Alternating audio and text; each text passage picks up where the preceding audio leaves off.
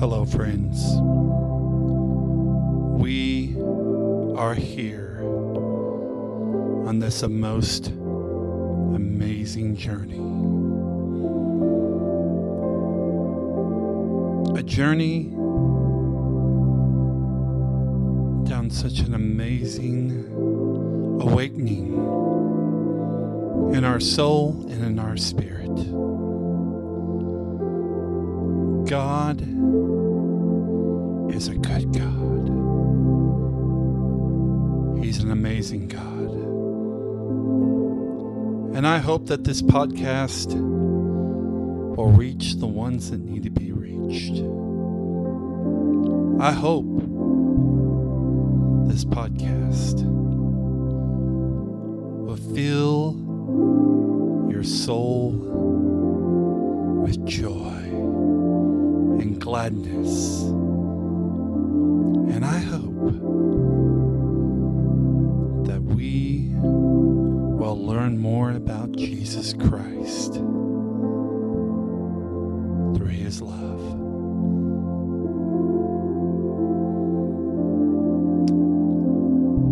Thank you, Jesus. Let's go ahead and open up with prayer. Dear Heavenly Father, I pray in the name of Jesus that you will just lead me to do and say the right things. For this is the day the Lord has made. Lord, guide me. Lead me. And let me know that you're in this thing 158%. Lord, you are amazing. You are kind, you are just, and you are still. Thank you, Jesus, for everything you're about to do for us and for this broadcast. In the mighty, holy name of Jesus. Amen.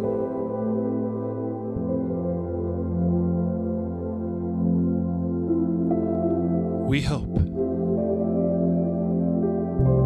That word hope, doesn't it come so sweet, so amazing? Hope. That's what this is all about, is giving you hope each and every day in your life. And as we go through this journey, friends, you will witness an amazing awakening. Your soul will stir, and your heart will fill with joy. We are going to learn how to cope with everyday situations. And we're going to learn to let go and let God move in a mighty way. Thank you, Jesus, for everything you're about to do. Amen.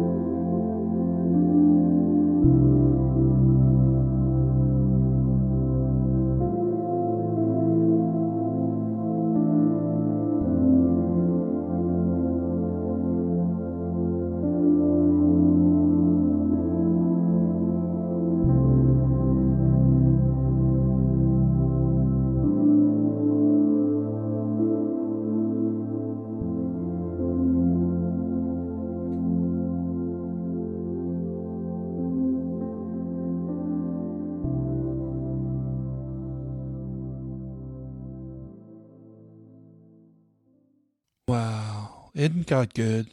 God is so good. He's so amazing.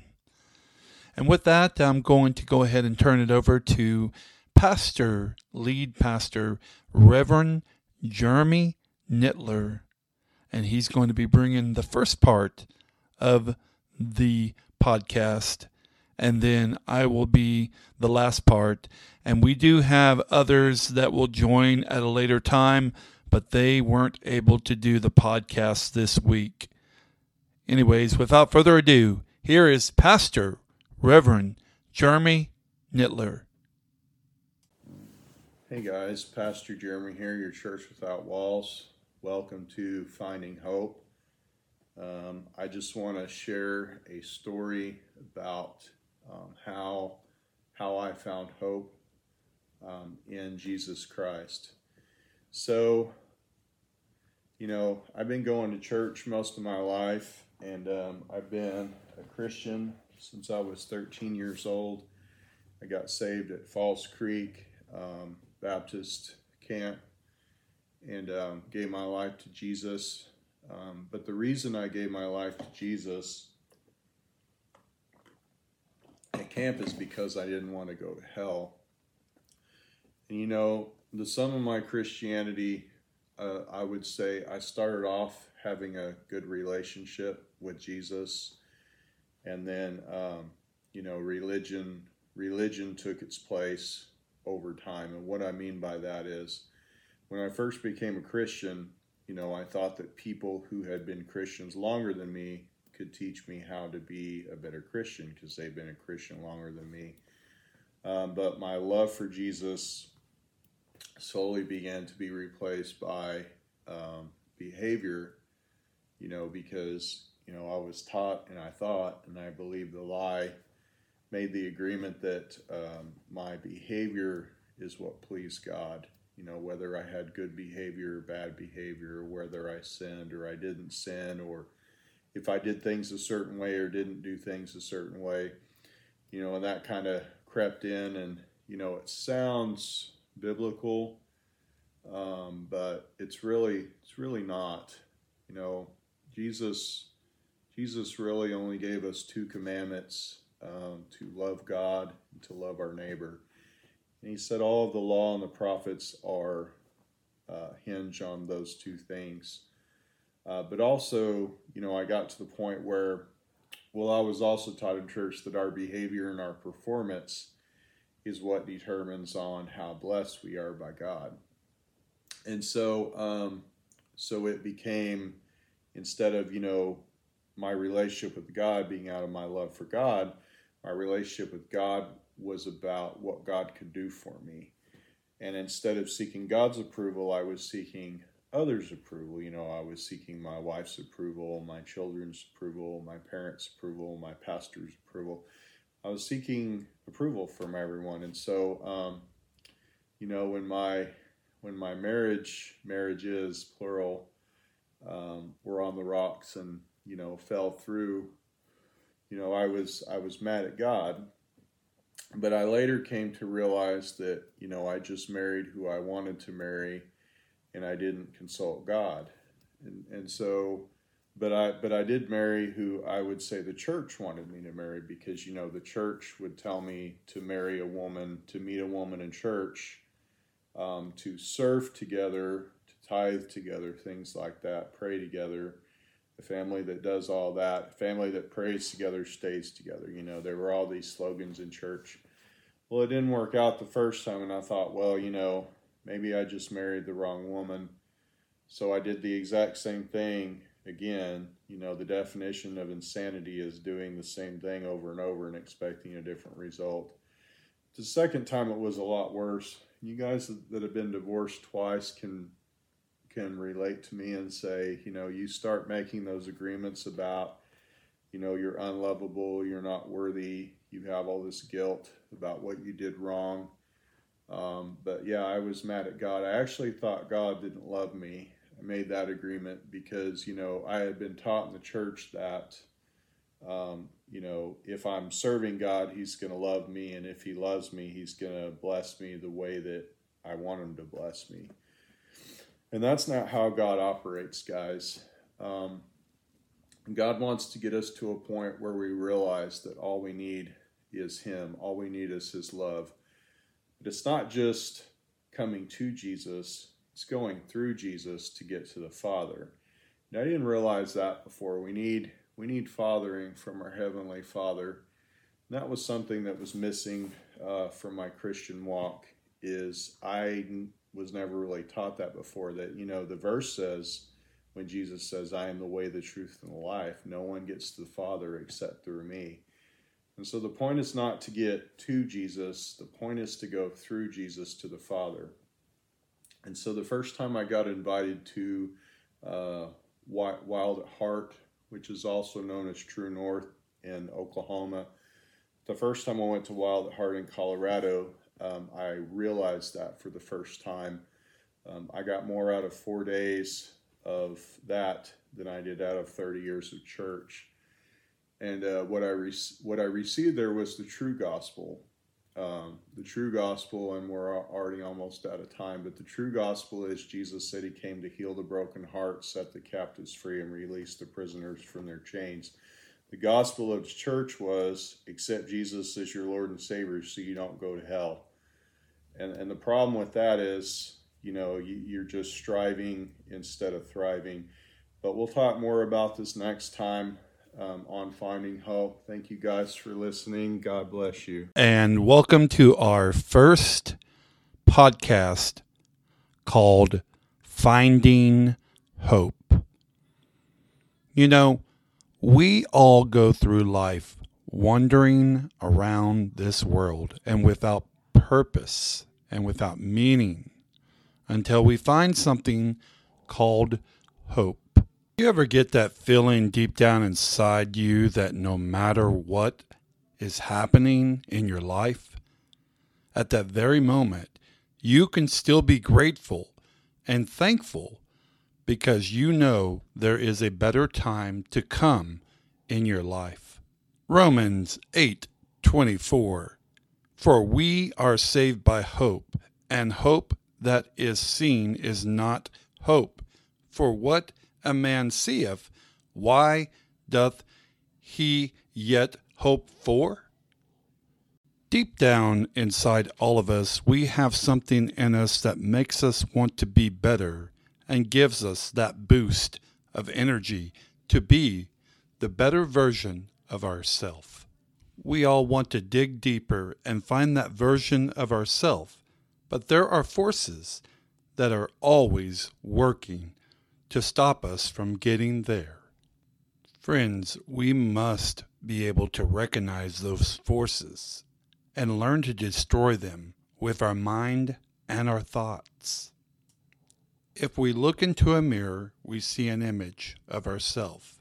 But did you know that most of us do not see the same person as others do? This is because there is a force against our beauty within. And the image we should see and the image that we are blinded by is a trick from the dark force. Jeremiah 29:11 says, For I know the thoughts that I think toward you, saith the Lord, thoughts of peace and not of evil, to give you an expected end. So friends, where does our day mostly start? When you look into a mirror and we begin to judge ourselves and criticize ourselves because we don't look perfect today? Friends, I'm here to tell you, we will never be perfect as long as we are here on this earth and dealing with an earthly body. The dark force will always tell us lies in that mirror because he wants us to go into this world unprepared and afraid of what others think about you. He wants to steal the fact that we were made in the image of God, and he does not like that. He wants to break your spirit down before you even walk out those doors to face your day. We are all looking for peace, love, and happiness throughout our life at some point. We have to dig very deep to understand that hope is not given to us automatically. Friends, we have to work very hard to keep hope in our mind and spirit because there are forces trying to tear it down each and every day. Hope starts out small as a child. When you are in a basketball free throw contest at school, and when you tell your parents that you hope you win the contest, or you hope you win a spelling bee at school. We've all had hope, and we've all had hope crushed. And at that very moment, we lost a piece of ourselves. Hope is hanging on to something greater because we are holding on to dreams in our mind that have not happened yet, but can happen if we put the effort and time to make that happen. The definition of hope is a feeling of expectation and desire for a certain thing to happen. Psalm 62:5, My soul, wait thou only upon the Lord, for my expectation is from him. Expectation is hope. Friends, we fight battles and demons each and every day. You may not know it, but you do, because if you get that feeling of any expectation or desire for something to happen, and then a force has changed that desire or feeling. This is our small battles and demons that are trying to take away your hope every day. We will sometimes listen to words like, you're ugly, you're too fat, you have blemishes, your hair is not perfect, your makeup is too dark, you're too old, you're single and alone. Psalm 33:18 says, Behold, the eye of the Lord is upon them that fear him, upon them that hope in his mercy. When you agree with these thoughts, there is a spiritual battle taking place within you. Hope is hard to find for many of us because we lost it at an early age. We lost it through a teacher, a brother, sister, mother, or father. Hope is a feeling or expectation of something deep down inside of us. Our hope is crushed at an early stage in our life because the enemy does not want you to grow and be the best version of yourself. The hope we have to work so hard to find is covered by lies and deception from the enemy. Friends, we must learn to tear down those blocks the enemy has placed in our mind and fill them with positive thoughts and break down that barrier that the enemy has placed in our minds at an early age. We all are looking for hope, and it's a part of us and gives us a dream. I remember a story in my mind that I could remember, hoping that my mother would bring back certain items from the store. Lamentations 3:24 says, The Lord is my portion, saith my soul, therefore will I hope in him. Going back to that story about my mother, I was filled with excitement when she came home with the bags, and I found myself hoping that she got what I asked for. I was like a kid in a candy shop. Could hardly sit still and pacing the floors and waiting to see the things she bought and looking and hoping for those items I wanted. Aren't we all excited by hope and dreams? Psalms 135 says, I wait for the Lord, my soul doeth wait, and in his word do I hope.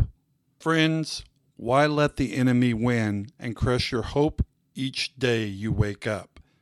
He is trying to crush not only hope, but your dreams. We are just beginning to unpack this, and we will find new ways to find hope through Jesus Christ, and with the help of the Holy Spirit guiding us to be the best version of ourselves on this earth. Until next time, friends, God bless.